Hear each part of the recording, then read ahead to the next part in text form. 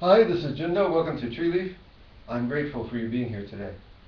Gratitude is something that it's very often hard for us to find in our hearts here in this life. I mean, it's easy to be grateful when something goes our way, but can we be grateful when things go a way that we would rather not?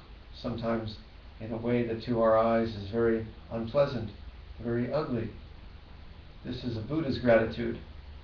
I posted a lovely passage by the uh, John Daido Loori, who has left our visible world.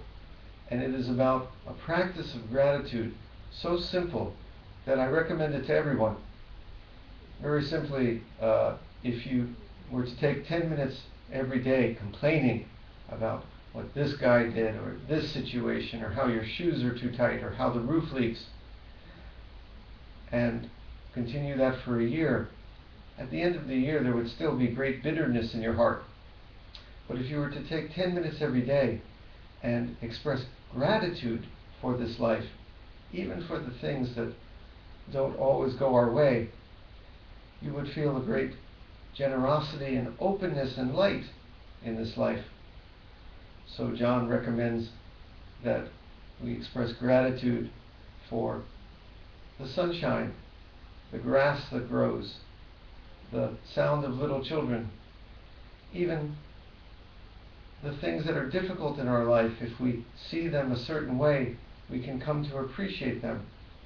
For example, the boss who yells at you at work, well, he teaches you about patience. The times of sickness, they teach you about the value of life and health. You may hear some workmen outside.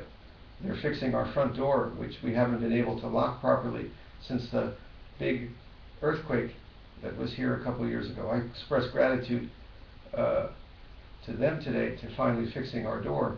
But I also can find gratitude for this earth and the great earthquake. Without earthquakes, we wouldn't be here. Without the land that is formed by earthquakes, we would have no place to place our feet. And even the great tidal wave that came and all that followed teach us the preciousness of this life. This is a wonderful practice of gratitude. But I'm here to say that such a practice is, as beautiful as it is not limited. And in a Buddha's eyes, a Buddha's gratitude is boundless. Daido Loori, if you listen to his many talks, would speak about this so many times too. You see, most of the things we were just listing up as gratitude, we were looking for the bright side, the payoff, what's ultimately in it for us. The earthquake teaches us about life. Being sick lets us appreciate our times of health. The ugly boss or the difficulties in this world teach us about patience. The war on the other side of the world might show us something about the value of peace. But we're still making judgments. We're still trying to find out in a very, very subtle way what's in it for me. And don't get me wrong, as I said, that's a beautiful, beautiful practice.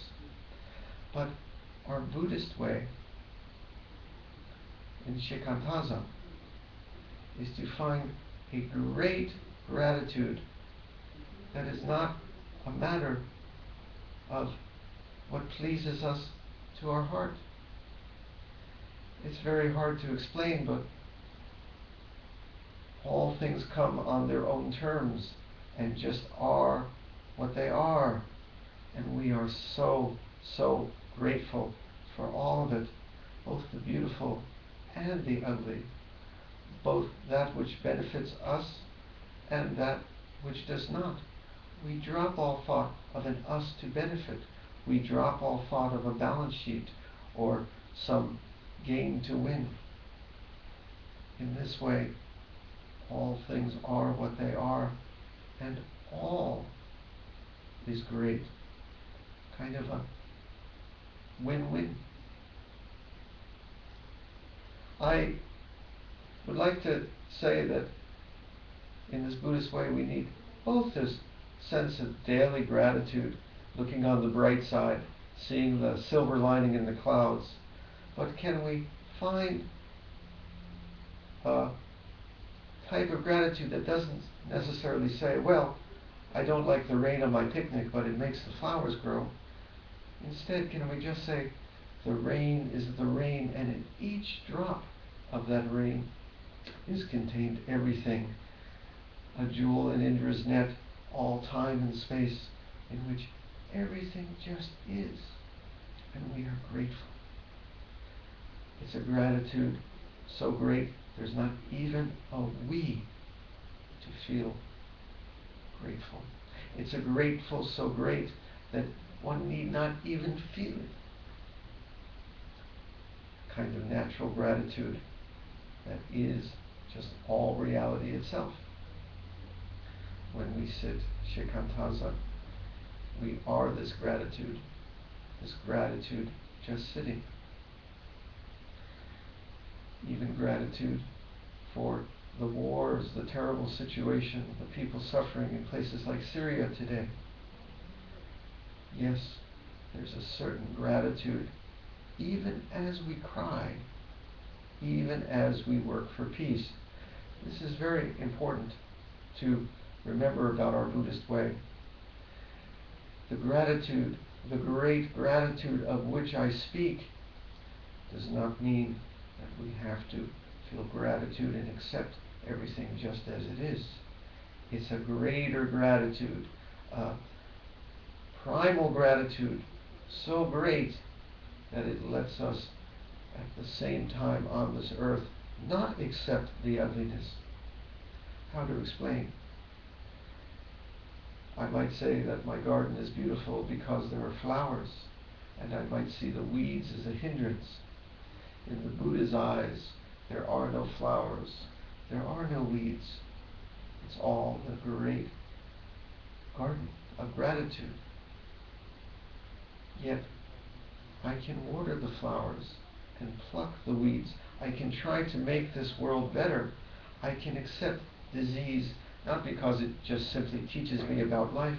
I can accept that life and death and youth and old age and sickness and health and birth and death and birth again are the great dance. And I can feel immeasurable gratitude, but yet I can take my medicine and seek to cure the disease, accepting the disease with complete non-judgment and gratitude, openness to everything, rejecting nothing at the same time.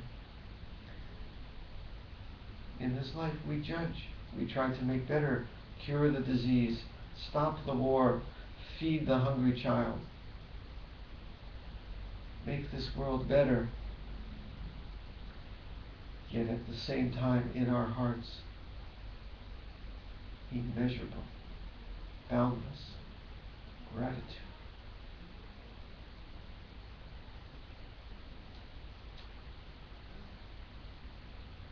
Shall we sit as that? I'm so grateful you're here.